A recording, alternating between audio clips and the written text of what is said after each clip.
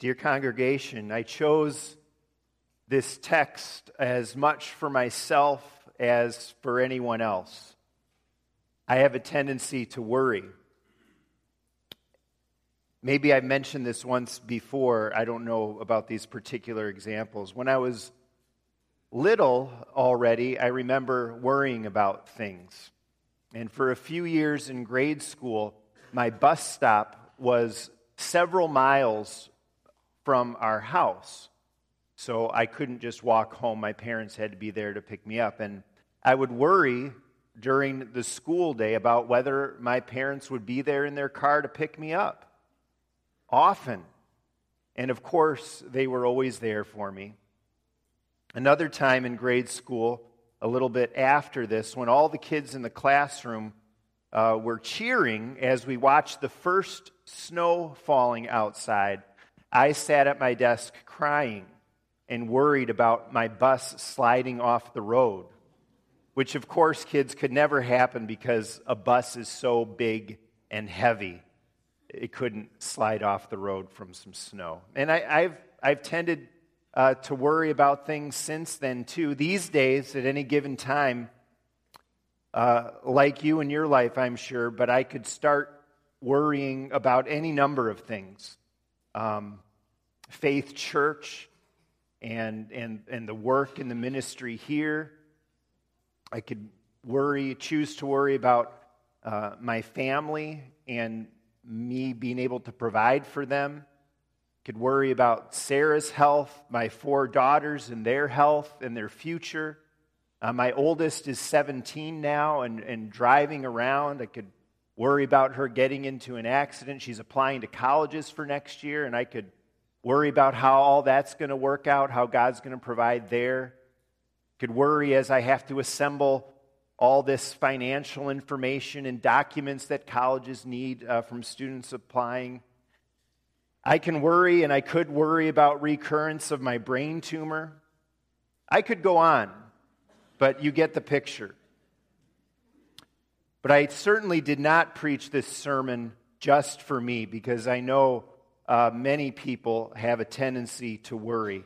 Jesus knew that, and that's why he addresses this subject so pointedly. And it's why there's so many other places in Scripture that get at worry. So many verses that say things like, do not be afraid. And we get that a lot in Scripture. Cast all your cares upon him. Trust in the Lord with all your heart. And Jesus says, peace I leave with you. God knows we struggle in this area. We worry about maybe whether or not we'll ever get married. We worry about choosing a career or a college. We worry about our finances, our retirement, our kids, and then later on, we worry about our grandkids. We can worry about our health. We can worry about our country. Certainly are things to worry about there, it seems. It's natural. Now, it's a natural thing to have concerns in life. It's natural to be concerned sometimes. And it's wise to look ahead in your life and think through different scenarios. But worry goes beyond being concerned. Worry goes beyond looking at scenarios. Worry tends to always be focused on worst case scenarios. Worry's getting too concerned to the point of obsessing about the possible future and just agonizing about things that are probably for the most part out of your control.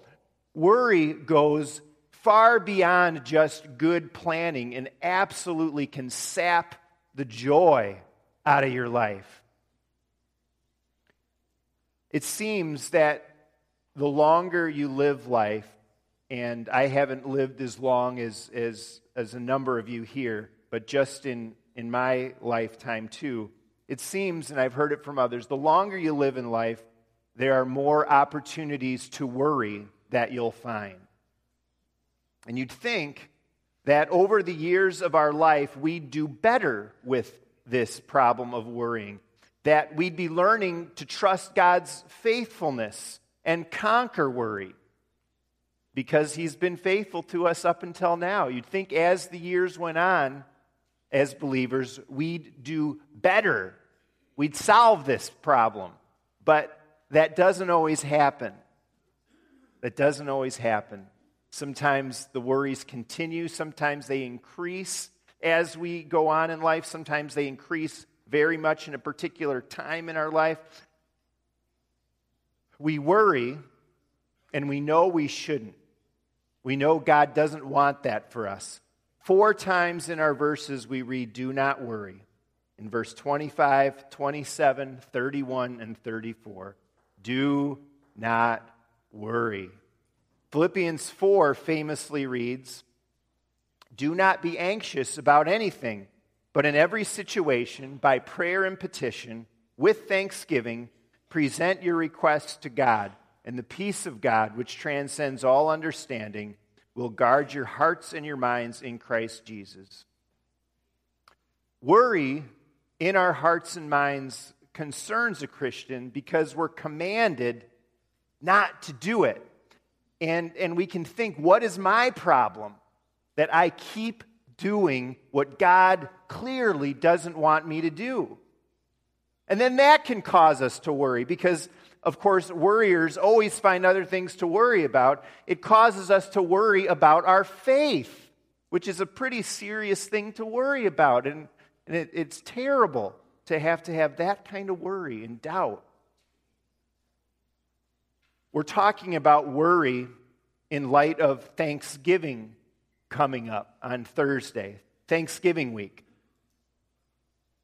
And there's no doubt about it to me that worry can just spoil our Thanksgiving. Worry might just be the biggest enemy of a thankful heart and our desire to live thankful lives. And we know that kind of summarizes the Christian life, really, that we are a thankful people. Well, worry can erode and chip at our thankfulness.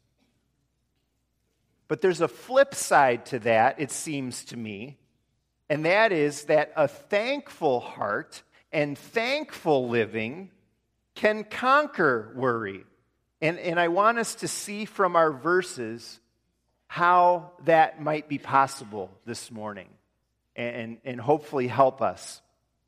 So I learned in the last couple months that there's something called refocusing that's a proven way to help people defeat anxiety, or maybe situational anxiety, mild anxiety. Instead of staying stuck and thinking about the stuff that you're anxious about, refocusing means you focus your mind somewhere else. It could be something as simple as counting down from 300 by threes, which is not too hard, but you got to kind of focus to be able to do that. You focus on those numbers instead of what you're anxious about. Another example of refocusing could be, if you're a Star Wars fan, try to write down as many Star Wars characters as you can. And then once you've written all you can, think of 3 or 5 more. Or do that with characters of the Lord of the Rings. Focus on listing as many characters, as many names as you can. Well, in the midst of the challenge of worry and anxiety, Jesus, in a sense, here in Matthew 6, this is part of the Sermon on the Mount, he's in a sense telling us, encouraging us, inviting us to refocus. To conquer worry, we refocus first with thanksgiving by taking inventory of our heavenly treasure. The first place we read, do not worry, is verse 25. It says, therefore, do not worry. Therefore means there's something that comes before that this verse is following. And what comes before, we also read, do Do not store up for yourselves treasures on earth, where moth and rust destroy, where thieves break in and steal, but store up for yourselves treasures in heaven, where Jesus basically says those things cannot happen. And then there's the verse about how it's impossible to serve both God and money, verse 24. And it's about where our heart focuses in life. If we focus on so-called earthly treasure, whether it be health, our house, our car, our bank account, our clothes, if our focus is there, we'll have reason to worry because none of those things last. They can be taken away. They expire. We should be thankful for all of God's gifts all the time in this week, of course. I'm not saying don't be thankful for those earthly treasures, but we must hold on to earthly treasure more loosely than we often do. Where our main focus should be, where our heart mostly should be aiming, is toward our heavenly treasure. Living for Jesus, serving others, experiencing abundant life in the Spirit, looking with gratitude toward eternal life. Ultimately, our heart needs to be focused right on Jesus because He's the summary of the heavenly treasure and He's the source of all the heavenly treasure. Focus on knowing Him, serving Him, hearing His word. The inheritance and the blessings of the Spirit, the heavenly treasure. The Bible says that these things can never be taken away from God's children. You absolutely cannot lose them ever. And so be thankful for all you have, but make sure the heavenly treasure is number one. If our happiness is dependent on earthly treasure, we'll worry because it's possible to lose those things. But if you take inventory of all that you have in Jesus, the spiritual blessings, you find how rich and secure you really are with blessings from above. Count your blessings, name them one by one. We're going to sing it this Thursday. And especially count your heavenly blessings, your heavenly treasure to conquer worry. You have everything you could ever need. God is in control. It's all in His capable and loving hands. He's faithful. Life can be hard and downright crummy sometimes, but we have eternal life to look forward to. And when we focus on those blessings, we'll be less apt to focus on the lesser things. What else can you do to conquer worry? What else can we focus on with thankfulness according to our verses? Second, remember God's care for you. And this is those verses about our life, about what we'll eat, what we'll drink, about the birds. This is about God's care. Why do you worry about your life and what you'll eat or drink or what you'll wear?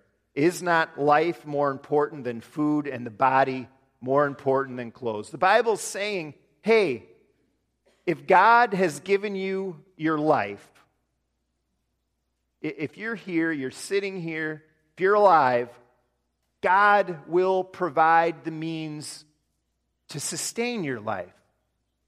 He'll provide for you. There's talk of the birds and how our Heavenly Father cares for them. It's kind of interesting. It doesn't tell us, it doesn't say their Heavenly Father feeds them. It says our Heavenly Father feeds the birds. And that raises a point that's maybe kind of obvious, but we might forget it and we need to remember it. He is not the father of the birds, at least not in the same way. He's our Father because we're created in His image. And the birds and other things in nature are not created in His image. He's not their Father. In a bigger, broader sense, He's the Father of all living things. But He's not the Father of the birds like He is our Father. Jesus is saying, are you not much more valuable than the birds for whom God is not their Father like you are? If he cares for them, how much more won't he care for us, his children?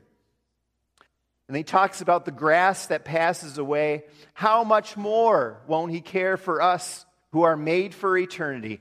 Unlike the rest of creation, we have souls that will live forever.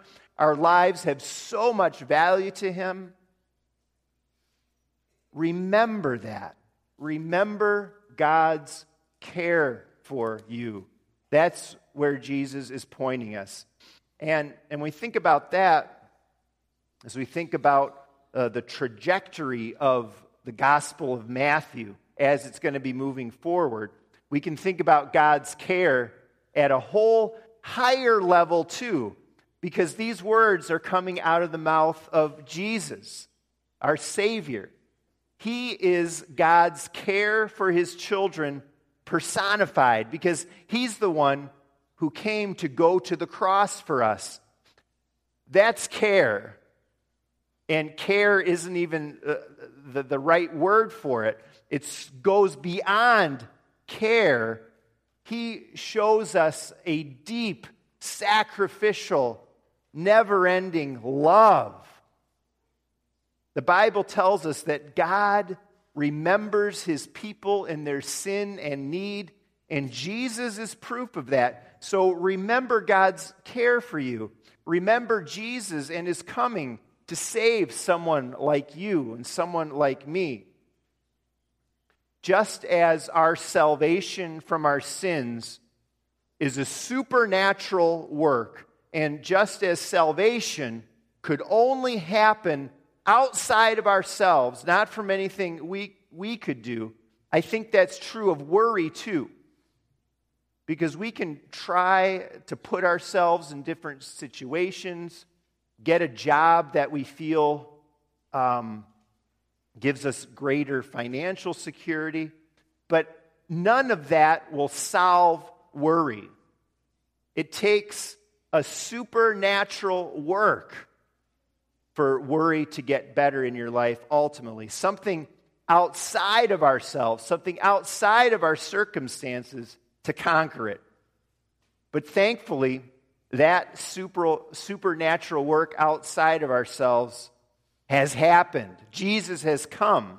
And so refocusing there, and more than that, receiving the power from his coming and work, can make our worry fade away.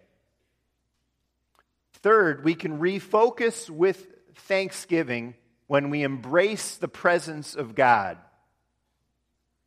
Where does it talk about the presence of God in these verses? Where do I get that from in this text? Well, I'm getting that from the reference to the pagans in verse 32. Pagans are people who are irreligious. They do not know God. And I want you to think about that once. A pagan, someone who is not religious, does not know God. If you're a pagan, if you don't know God, you've got reason to worry. Because you're all alone in this world. A pagan is all alone in this world. Wouldn't that be scary?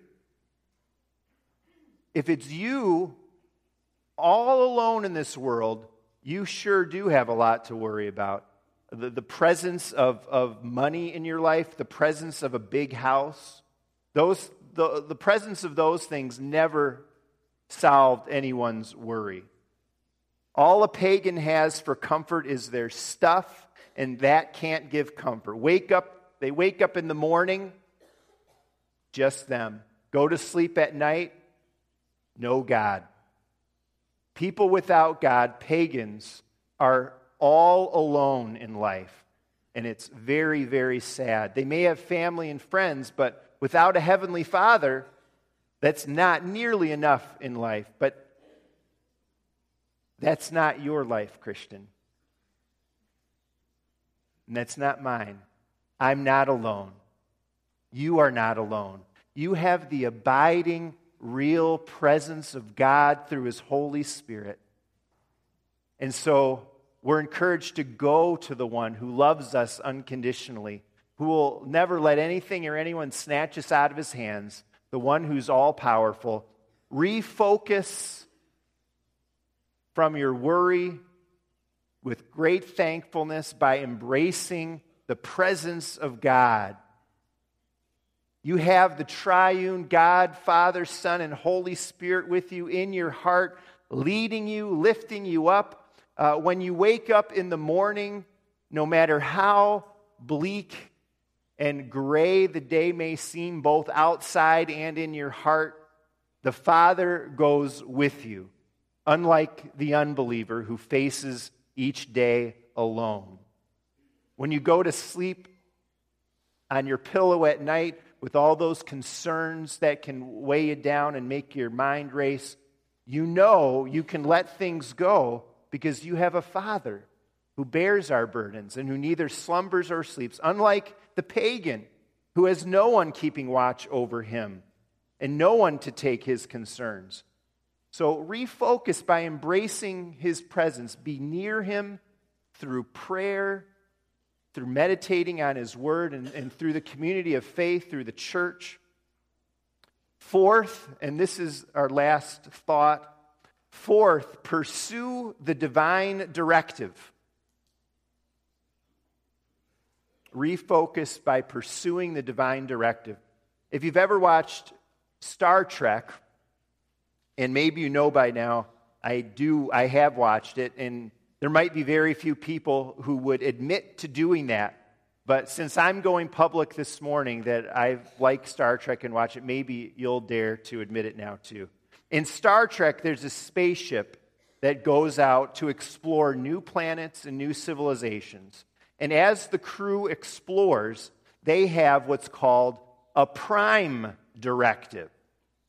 And the prime directive is the main overriding rule for space exploration. And it's basically, the prime directive is do not interfere with other cultures that you meet, especially ones that maybe haven't developed space travel yet, are living in the Stone Age or whatever, because interaction with the spaceship would mess up that culture's natural development and growth.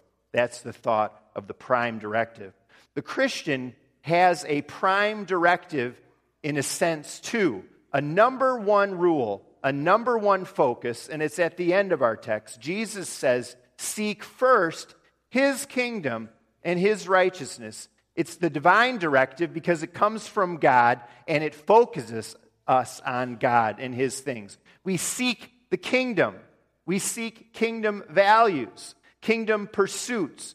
In other words, we seek God's ways, God's will. We seek to be part of His plan. We support and are active in churches and ministries who are faithful to His word and mission and want to accomplish the things of the kingdom. Pursue His kingdom and righteousness. We give our lives to the things of God as history moves forward towards Jesus coming again one day. And when we refocus there on serving others in something much bigger and greater than ourselves and our little lives and our little troubles, this too can help us conquer our worry and our fears and our anxieties, because it's not just about us in life. It's about Him and His people and others, those in need, the kingdom. Jesus says here to those who worry, and this is one of the things in the text that I think troubles the worrier, O you of little faith. O ye of little faith, right, is the older translation. Ouch. That always kind of hurts a worrier reading that, because we don't want to disappoint Jesus. And maybe we wonder when He says that, O ye of little faith, do we really belong to the Lord if we worry? What's O you of little faith? It really seems like a put down and a really strong like you're doing terrible. But it probably is an admonition. I think Jesus is admonishing us to a certain degree. And it should stir us up to a greater faith, which Jesus wants us to have. But this is pretty cool, too, if you look at it another way, because it means even the worrier who has a little faith. Jesus says, "Oh, you of little faith." It means we have a little faith. And you know how faith gets there? God puts faith in our hearts. One of the most famous things that the reformer John Calvin said is that a weak faith is nevertheless a true faith. And so even those who worry and agonize have some faith, which means God is yet at work in our hearts and lives. Jesus says to his children, he says to you and me, he says to the worrywarts with compassion and grace, lovingly shaking his head, "Oh, you of little faith." He says that with love, with tenderness, with great care. Hear me, listen to my word, refocus on what I'm teaching you here, refocus your troubled minds with thankfulness this week and always as you take inventory of your heavenly treasure. Remember, children, the Father's care for you. Embrace the presence of God in your life and pursue the divine directive. And as we do that, may our faith increase. May the power of God take our focus from worry to thankful living. May that be true in my life. And may that be true for each one of you, God's children, my friends. Amen.